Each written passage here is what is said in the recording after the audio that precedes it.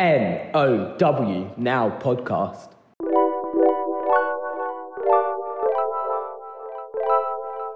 Welcome to our pilot podcast from the Now Club.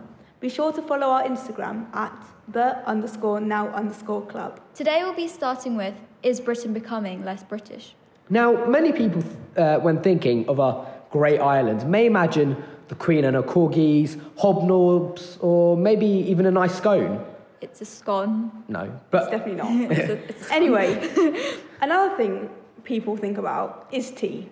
And PG Tips is one of the largest tea companies, but they could be sold by Unilever as tea goes out of fashion. Now, I'm not going to lie, I'm more of a tea person than a coffee person, but coffee is actually so used throughout the world that it's one of the largest traded commodities on the markets. I honestly think that a tea problem might have something to do with the dairy, because it's more English breakfast tea that people aren't drinking, but you're not going to really have that with like soya milk.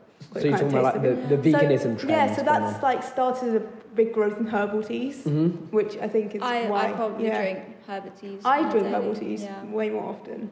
I mean, there's just all these other drinks like kombucha and stuff. Okay, like, kombucha. Like, people aren't going for this tea anymore. But yeah, I mean, I like coffee. Yeah. But herbal teas are a healthy choice. Anyways, moving on to something a little more serious, but still on the theme of drinks. Corona. Virus?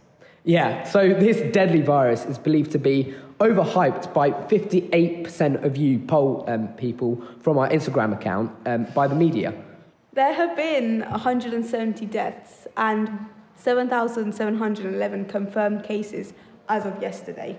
It spread to at least 15 countries, including Germany, Vietnam and Japan, and all of mainland China. Now, the World Health Organization meets on Thursday to consider whether this is a global health emergency. Now, personally, I think it's just going to be another, like, hyped-up thing like Ebola. Yeah, I mean, I think, was Ebola airborne? Because I don't think it was, which is why this one. I remember, but it was pretty much contained in Africa, wasn't it? They compare this to like the SARS virus that happened in the outbreak that happened in 2003 in China, and also this morning I was listening into LBC where this man who had travelled to Wuhan had contracted the coronavirus, and he was talking about how he self-quarantined himself and he was better within 2 weeks, and he mainly just said that people who are of old age and have severe health problems are most likely to be affected by it. So I think that's a really positive message for the rest of us. So just to give a bit of background on the virus, the virus actually originates in bats, and is that for sure? Yeah, so 100%. Scientists have said that the virus originates from bats. Yeah, you've been seeing people eating it. Yeah, you can find some stuff online. But then the virus outbreak actually happened because a snake ate a bat, and these snakes are sold in a Wuhan like market because snakes are a delicacy in China, right? And then what this virus does is it creates pneumonia-like symptoms. But the thing is, these symptoms maybe occur after I think it was 5 days. But scientists are currently trying to find a vaccine.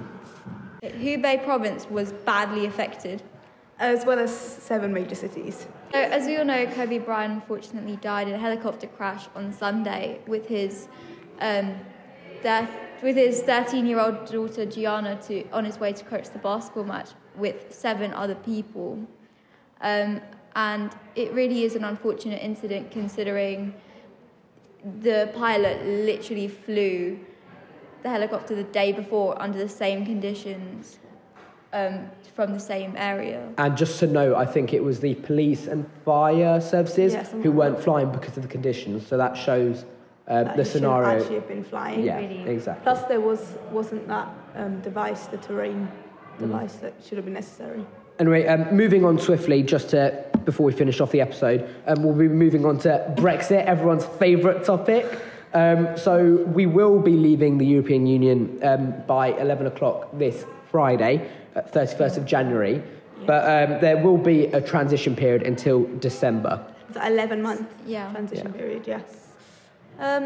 Also about Big Ben. Yeah, so there's been a lot of debate about whether Big Ben should chime for Brexit, but it would cost 45 £5,000 per bong. For- Per bong! And the argument is that, is it roughly 1% of the population would be able to hear it, and it will be going for about 30 seconds? No, There was a I think joke on that's Instagram made that they were pointless. going to change Big Ben's name to Mighty Man. And then people believed it. And there was a petition that came up to change it back. And they're like, we can't let it be Mighty Man. Yes. That'd be so bad. But yeah. And the last two things about Brexit, to finish off the episode, are passports and coins. So the thing about passports is that they're going to be not reissuing them, as in when they have to get revalidated, they're going to be giving them out as blue passports, because that's what they were originally. I think it started 1920s time. Something like that. Yeah, it's going to be dark blue, yeah. Navy dark blue, yeah. And on the 50p coin, I've heard we're making a new one. Yeah, they're going to say peace, prosperity and friendship with all nations. I mean, that's a bit...